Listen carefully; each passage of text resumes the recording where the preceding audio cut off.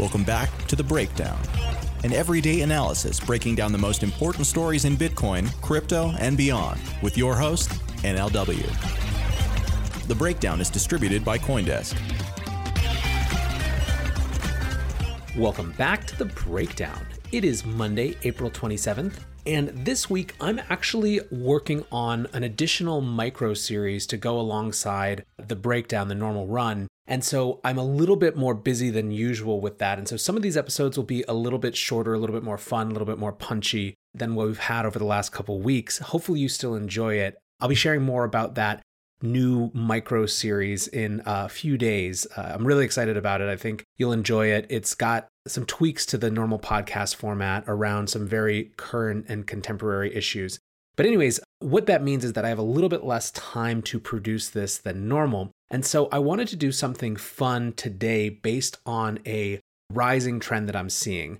In January, before the coronavirus really hit our field of vision and our focus, the thing that we were talking about most in the Bitcoin and crypto world was the Bitcoin halving. There was a serious debate, which of course has continued, but I think the volume has been turned down a little bit on, around whether the halving was priced in, and more broadly, just what the implications of this Bitcoin halving were, right? What it meant for Bitcoin that the block reward was going to be cut in half.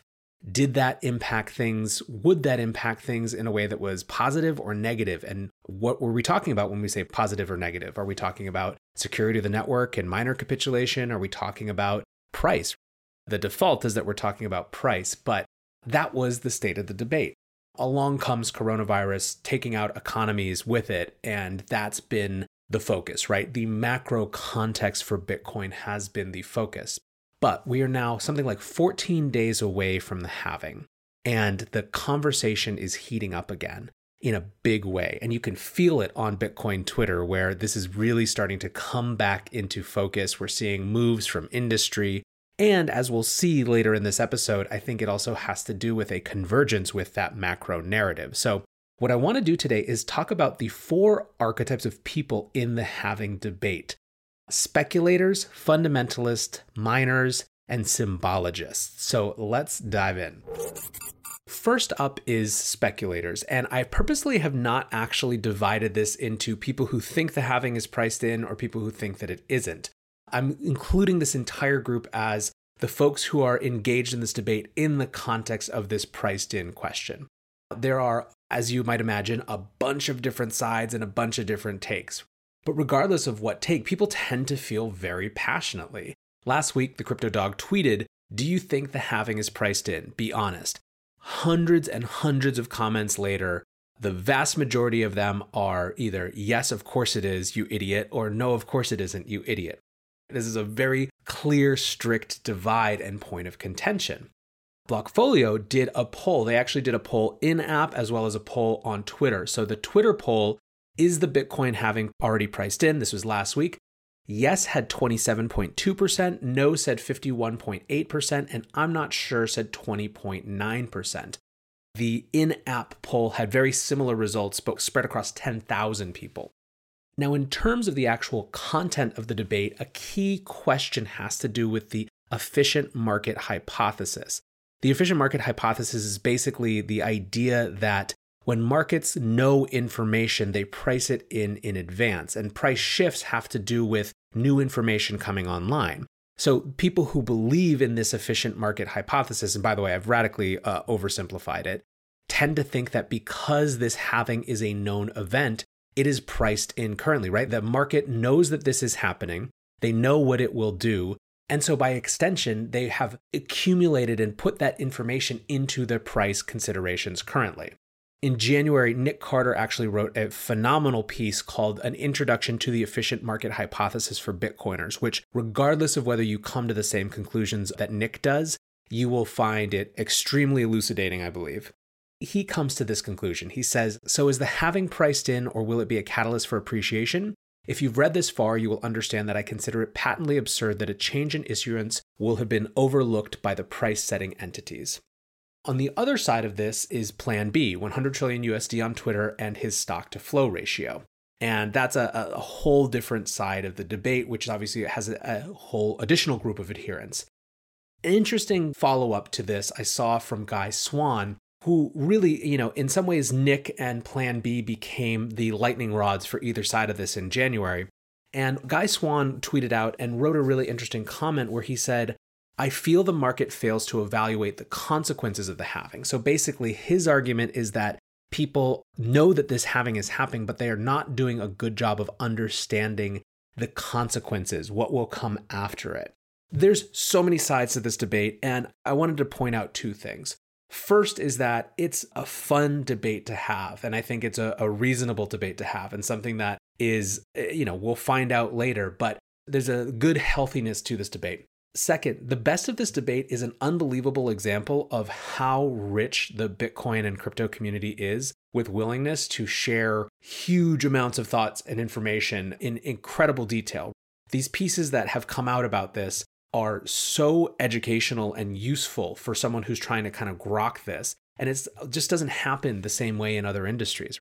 These are people who are sharing their perspective and mental models that they've developed a huge amount of time building. So I love the debate in some ways because it produces this incredible amount of knowledge sharing. But archetypes of the halving debate, the first, and I think all of us are a part of this to some extent, is the speculators. Next up in this archetypes is the fundamentalists. And I realized actually after starting this podcast that I probably should have chosen a different name given how fundamentalist is used in a very negative way in every other context. But by fundamentalists, I mean people who believe that the key thing here is the fundamental properties of the halving. The idea that, in other words, Bitcoin is a system where the issuance rate declines while everything else increases, and that fundamentally is the key factor. That if supply goes down and demand goes up over time, price goes up too, and that presuming demand going up over time, a supply reduction is going to have a positive impact on price. There are a million examples of this. I think Jan from Swan Bitcoin articulated this really well on the podcast on Friday. But I saw another example on that thread from the Crypto Dog that I was telling you about, where Ceteris Paribus, who, by the way, is one of the most criminally underfollowed accounts on crypto Twitter, wrote, "Define priced in. BTC's hard cap with declining new issuance will cause price to go up over time as more people store wealth in BTC." So that's the point of the fundamentals, right? The fundamentalist argument is that there is the property of the system, which is reduction of issuance, which creates a supply constraint, which makes it more attractive for its stated purpose of being a store of value, a store of wealth, which creates more demand, which when combined with that reduced issuance, that hard cap on supply, creates price pressure. I think it's important to articulate this, even though it's kind of obvious to people, because this group is sort of staying out of the fray, I think. You know what? I actually take that back. I think a lot of the speculators are also at heart fundamentalists too, who just like a good dust up on Twitter. But the point here is that there is this belief set from a lot of folks in this community that the key factor isn't whether the price goes up or down in the immediate post-halving environment, but the fact that the halving itself, the fact of the halving, creates context for price increase because of its properties in the system.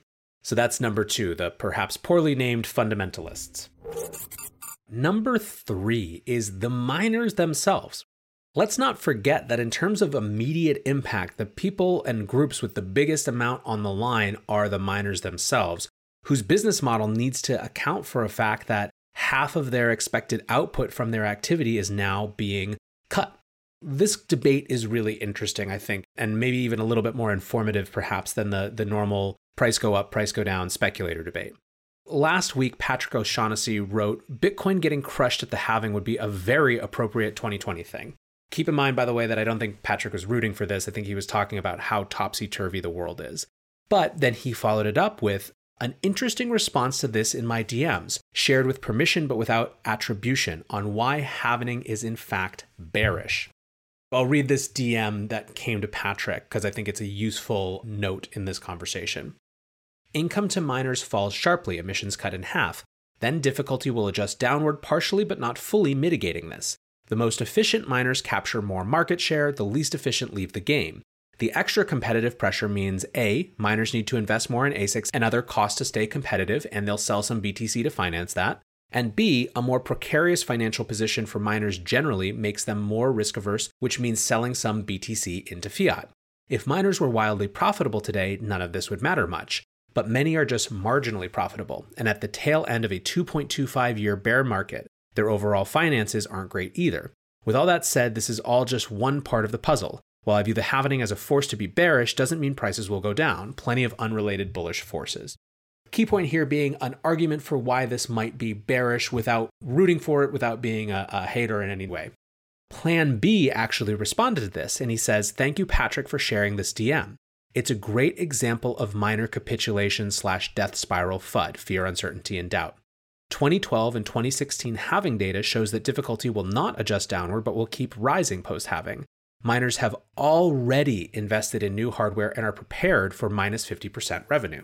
So I think the interesting thing about this is that in some way it's saying that miners have priced this new cost in already, right? We're talking about whether things were priced in, whether things were known to markets in the speculators debate.